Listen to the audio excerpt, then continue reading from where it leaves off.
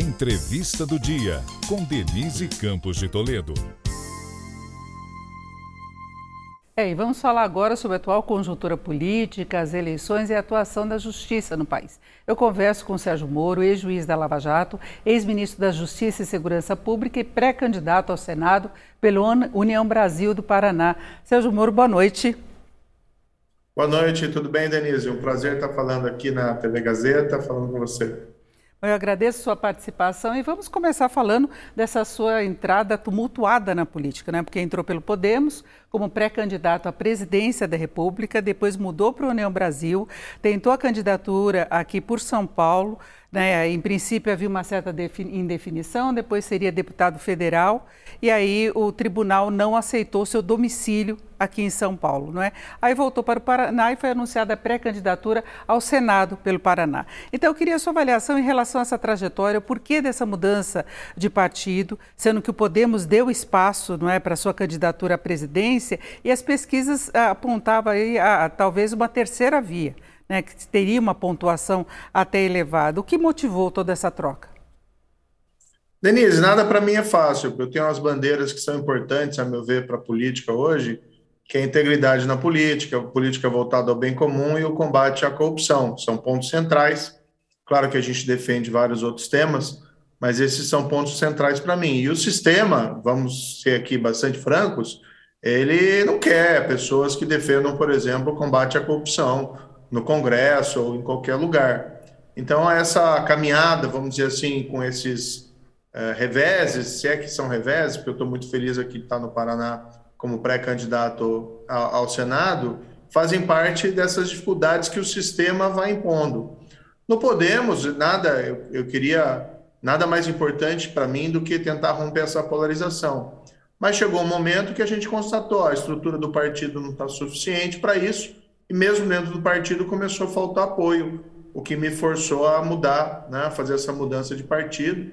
União Brasil é o maior partido do país, tem um pré-candidato à presidência, que é Luciano Bivar, e nesse rearranjo das peças, eu hoje sou pré-candidato ao Senado pelo Paraná, que me deixa muito feliz. Mas aí acaba tendo como adversário Álvaro Dias, que foi um dos incentivadores da sua candidatura pelo Podemos, não é? E aí tem toda uma negociação também com relação aos candidatos ao governo do Estado, né? Olha, eu não sei se o senador Álvaro Dias, eu respeito ele, mas não sei se ele vai ser, de fato, o candidato ao Senado. Se isso acontecer, a gente daí vai resolver isso aí, ver como vai resolver. Agora, qualquer disputa vai ser uma disputa no alto nível.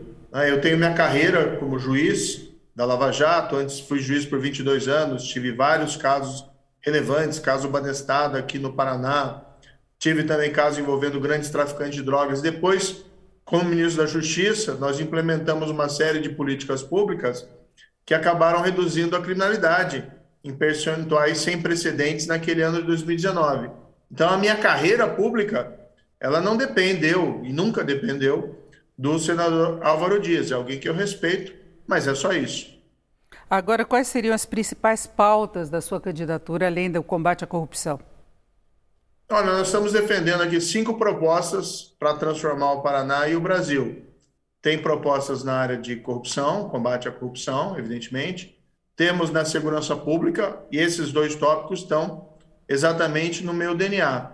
Mas a gente também trata de emprego, geração de renda, especialmente hoje numa economia que a gente vê que está mudando muito rapidamente. Hoje a gente está indo para uma economia digital e a gente tem que estar preparando o Brasil para esse futuro. Além disso, a gente vive um momento em que está tendo uma transição das nossas fontes de energia, né? Estamos saindo aí do combustível fóssil, embora ele vai ficar um bom tempo ainda, e estamos indo para energias renováveis. E o Brasil tem uma série de vantagens em relação a isso, até mesmo aqui no Paraná. A energia solar é muito relevante e, além disso, o biocombustível. Também a gente tem proposta na área da saúde e educação, e a gente quer aproveitar esse momento no qual a gente teve um salto, uma redescoberta das potencialidades da tecnologia à distância, né, a saúde à distância, para levar a saúde e a educação de qualidade para todo mundo. E temos uma 5ª linha de propostas que está vinculada a uma ideia, olha, liberdade dos indivíduos e dignidade das famílias, seja no Paraná ou seja no Brasil. Claro que o O senador é do Brasil, né? Você participa lá no Congresso Nacional legislando para todo o país.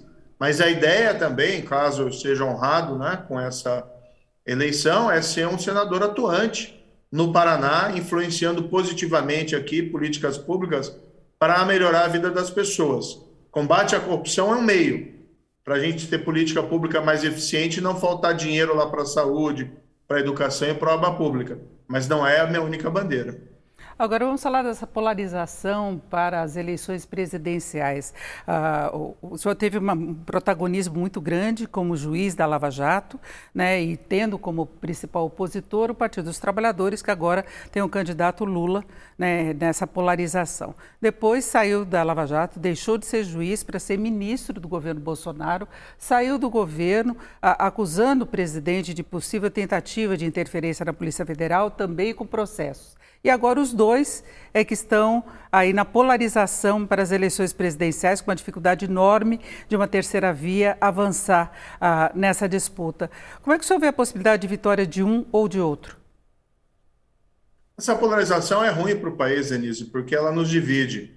Então, quem quer que ganhe, caso confirmada a polarização, o país perde, porque não vai ter uma unificação. E tem aquele velho ditado, né? Casa desunida não resolve problemas. União Brasil está apresentando uma alternativa, tá? Que é Luciano Bivar, vai ter o tempo aí de TV, disposição, de campanha para expor as ideias. E, além disso, a gente tem que prestar atenção, e aí tem que colocar para as pessoas, se você está insatisfeito, né? Aqui eu estou dirigindo para o telespectador, se você está insatisfeito com a polarização, presta atenção não só nos outros candidatos, pré-candidatos à presidência, mas presta atenção em quem você vai escolher para o Senado, quem você vai escolher para a Câmara, quem você vai escolher para a Assembleia Legislativa e para o governo do Estado. Que, quem sabe, o espaço de transformação que nós possamos ter nos próximos 4 anos venha daí, não venha da presidência da República. Quem sabe a gente precisa ter uma oposição forte a depender de quem venha a ser eleito nessa polarização. Então eu tenho colocado que um dos meus papéis agora é me posicionar, né? Eu sou pré-candidato, mas caso chegue lá, eu quero ser alguém independente, alguém que honre esse passado da Lava Jato e honre também o trabalho que a gente fez no Ministério da Justiça contra o crime organizado e contra a criminalidade violenta. Bom, o senhor falou dessa questão do combate à corrupção e eu lembro que nós temos muitos parlamentares envolvidos em processos, então caso seja eleito, o senhor terá de conviver com esses parlamentares, colegas lá no Congresso, que foram alvos de investigação, de processos também, e tem os apoiadores aliados, tanto de Lula, do Partido dos Trabalhadores, como do presidente Bolsonaro. Então pode ficar um ambiente meio complicado. Eu lembro que o Congresso barrou várias das propostas de combate à corrupção. Tem a questão da prisão em segunda instância, teve aquela sua proposta que foi apresentada com vários itens aí para tentar modificar, inclusive, a participação da Justiça, e tudo isso foi sendo barrado e modificado, não é? Olha, eu não tenho medo de ninguém não, viu, Denise? Nem tenho medo de cara feia. Eu estou falando do ambiente de trabalho mesmo. A polícia, não, sim, mas mesmo no ambiente de trabalho, né? Então, eu já passei por cada coisa que, na minha carreira de juiz, o pessoal fala muito, do interrogatório do ex-presidente Lula. Eu já interroguei aqui, tive de frente com o Fernandinho Beiramar, né, com a quadrilha dele, decretei prisão, condenei esse pessoal. O que acontece? A política é a arte do diálogo, e a gente vai dialogar. Agora, o que é importante ter presente, o que a gente vê na prática, Denise, muita gente que é eleita, chega lá no Congresso, ou chega numa posição de poder, a pessoa muda rapidamente. Logo por cargo ou por verba, está defendendo exatamente o contrário daquilo que defendia quando foi eleito. Então, as minhas bandeiras, isso eu posso assegurar, isso está no meu DNA. Eu sempre vou ser um defensor do combate à corrupção e da diminuição dos privilégios. A gente tem hoje, Denise, no fundo, uma república de privilégio.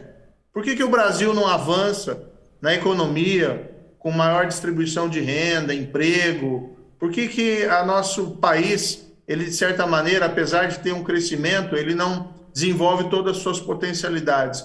Porque no fundo você vê uma república de privilégios e a gente tem que acabar com esses privilégios.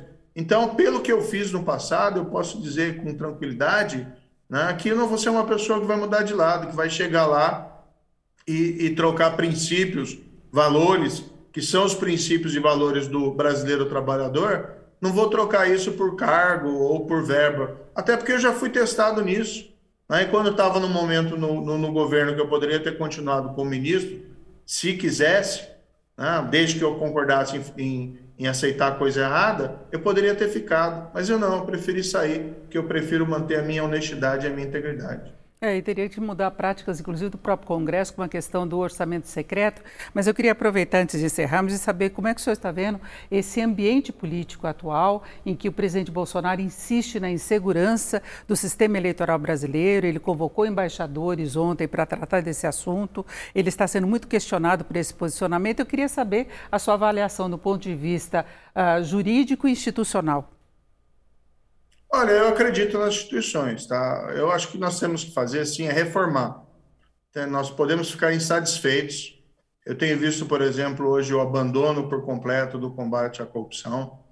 E aí não é só do governo, vem também de parte do Supremo, vem de parte do Congresso. Essa é uma bandeira que a gente tem que levantar. A gente tem que formar lá no Congresso uma bandeira, né, de gente que tenha coragem, né, e ousadia para levantar esses temas novamente. Inclusive, minha esposa, Rosângela Moro, é pré-candidata também aí em São Paulo a deputada federal. E tem muitas outras pessoas boas espalhadas pelo país que querem defender esse tipo de tema. Então, a gente tem que melhorar as nossas instituições e não destruí-las.